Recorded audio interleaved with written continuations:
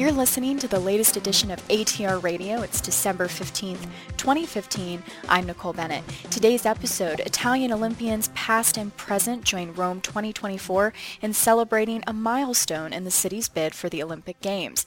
Italian sport leaders Luca Cordero di Montezemolo and Giovanni Malago led proceedings at a colorful ceremony to unveil the new Rome 2024 logo on Monday.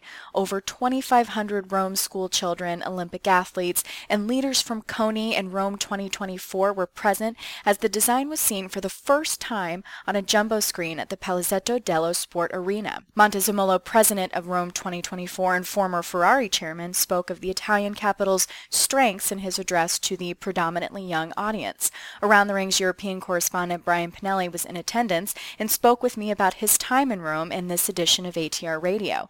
He said Rome played to its strengths. The ceremony was, quote, about the entertainment value, the show, the pageantry, and playing to the emotions of the Italian people. Malago told Pinelli that this is the first of many, many steps for the bid. Pinelli told me the event made the people of Rome more aware of what this bid will be about, and he said Rome 2024 essentially reminded the Italian people that the city hosted an amazing Olympics in 1960 and it can do it again. Here's more from my interview with Brian Pinelli. It's Tuesday and you're in Rome, and the ceremony of the Golden Colors just wrapped up. The Prime Minister was there. It's organized by CONI each year. What was that like? Yeah, my first experience here, Nicole, at the ceremony of the Golden Colors on the historic Italian Foro Italico grounds. The Olympic Stadium is basically 150 meters away. Their famed tennis club. But a spectacular morning. Olympians from Italy were honored dating back to the 1948 London Games. Multiple awards. It went on for about 2 hours. Lots of energy. Obviously, great honors and sometimes very serious, but at the same time, lots of joking around and fun between the Italians. The old veteran Olympians mixing with some of the youth. Giorgio Armani was on hand, U.S. Open tennis champion Flavia Pennetta. But as you mentioned, the main man, of course, was Italian Prime Minister Matteo Renzi. He joined Rome 2024 bid leader Luca Cordero di Montezemolo and CONI president Giovanni Malago. But essentially, the Prime Minister gave a ringing endorsement for the Rome 2024 bid. He said that we need to be transparent. We need to keep the citizens of Rome informed. He goes, the Italian government will help at the highest level as far as development of infrastructure. And in a little bit of a humorous moment, 1 year ago, when he announced and endorsed the Rome 2024 bid for the first time, he said that all the media said that, Boston and Paris and Budapest are such strong contenders. Well, he made a joke today. He said, well, Budapest and Boston are not here, but Rome is here. And he got tremendous applause from the audience and continued to just say that, they are serious about trying to win this bid. And it's only just the beginning. It'll be tough competition, but they are serious and they want to bring the Olympics back to Rome for the first time since 1960. So that just wrapped up, and then I know you said Monday night there was an Olympic-themed video mapping of the Trevi Fountain that ended with the unveiling of the new logo for Rome 2024. Can you tell us more about that? Yeah, Nicole, absolutely spectacular. It's something that video mapping, I guess, has become more and more popular in cities around the world where, multiple cameras project images, light, obviously choreographed to music. And to be in this setting at night at Rome, at the Trevi Fountain, it was a 7-minute video presentation, entirely colorful. There were images of Italian Olympians past and present. They honored 4 eras of Rome history, which obviously dates back a long time. But this was the first time in Italian history that video mapping was seen there at the iconic Trevi Fountain. And, obviously this was open to the general public, anyone walking by. And I think people were really amazed by it.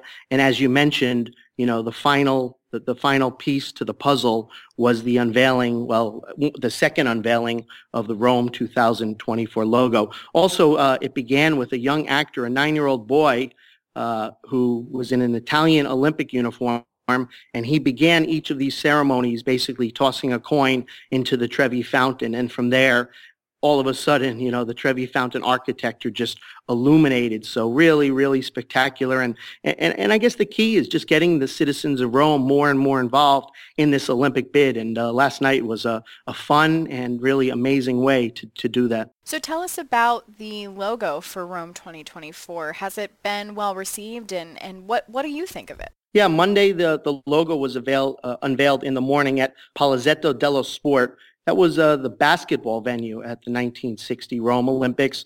The key to this event, it was attended by 2,500 Rome school children, a few hundred university students. Of course, Malago and Montezemolo were the masters of ceremonies.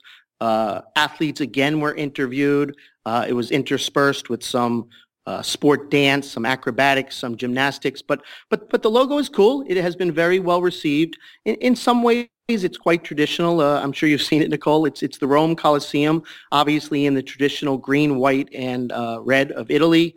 And basically, you can see a running track fading around the Colosseum, obviously with the colors. So, not anything out of the ordinary, not anything, super fashionable, but it's traditional, it's nice, and, the colors are representative. And Malago told me, I hope people realize that, this is an iconic emblem representing not just Rome, but all of Italy. So I think it has been well received. The school children all were given T-shirts saying, let's do this. Let's win Rome 2024. So also, a nice festive way to unveil this logo. And who was in attendance at the emblem reveal in terms of city leaders or anyone, Olympic leaders? Who was present there? Well, no, as mentioned, Malago, the president of the Italian Olympic Committee, and Montezemolo, who's a very popular figure here in Italy. He was chairman of Ferrari for many, many years. He was involved in Italy hosting the Soccer World Cup back in the 1990s. So he is just a great presence. He's also very well liked. You see he and Malago intermingling with children, obviously, intermingling with the athletes. So again, I think what Italy's trying to do, playing to their strengths, and obviously Paris has merit in this regard too, and Budapest and not so much. But I think it's just all about the entertainment value, the show, the pageantry, and really just playing to the emotions of the Italian people. And lastly, what does this mean for Rome 2024? Is this a significant step for the bid team? Absolutely. And Malago again told me, he said, this is a big step this week, but it is only the first of many, many steps. We have until fall of 2017 there in Lima, Peru, where we'll find out the winner of these 4 remaining candidates. So absolutely, this week, I think, is making the people of Rome, the people of Italy, more aware about what this bid will be about. And again, as mentioned, really playing to their emotions, really, really kind of getting at their heart.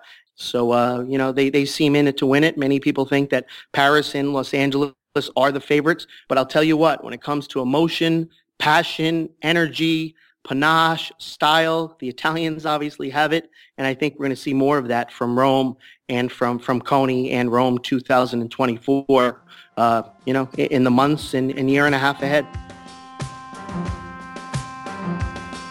That was Around the Ring's European correspondent Brian Pinelli covering a milestone for Rome 2024 this week.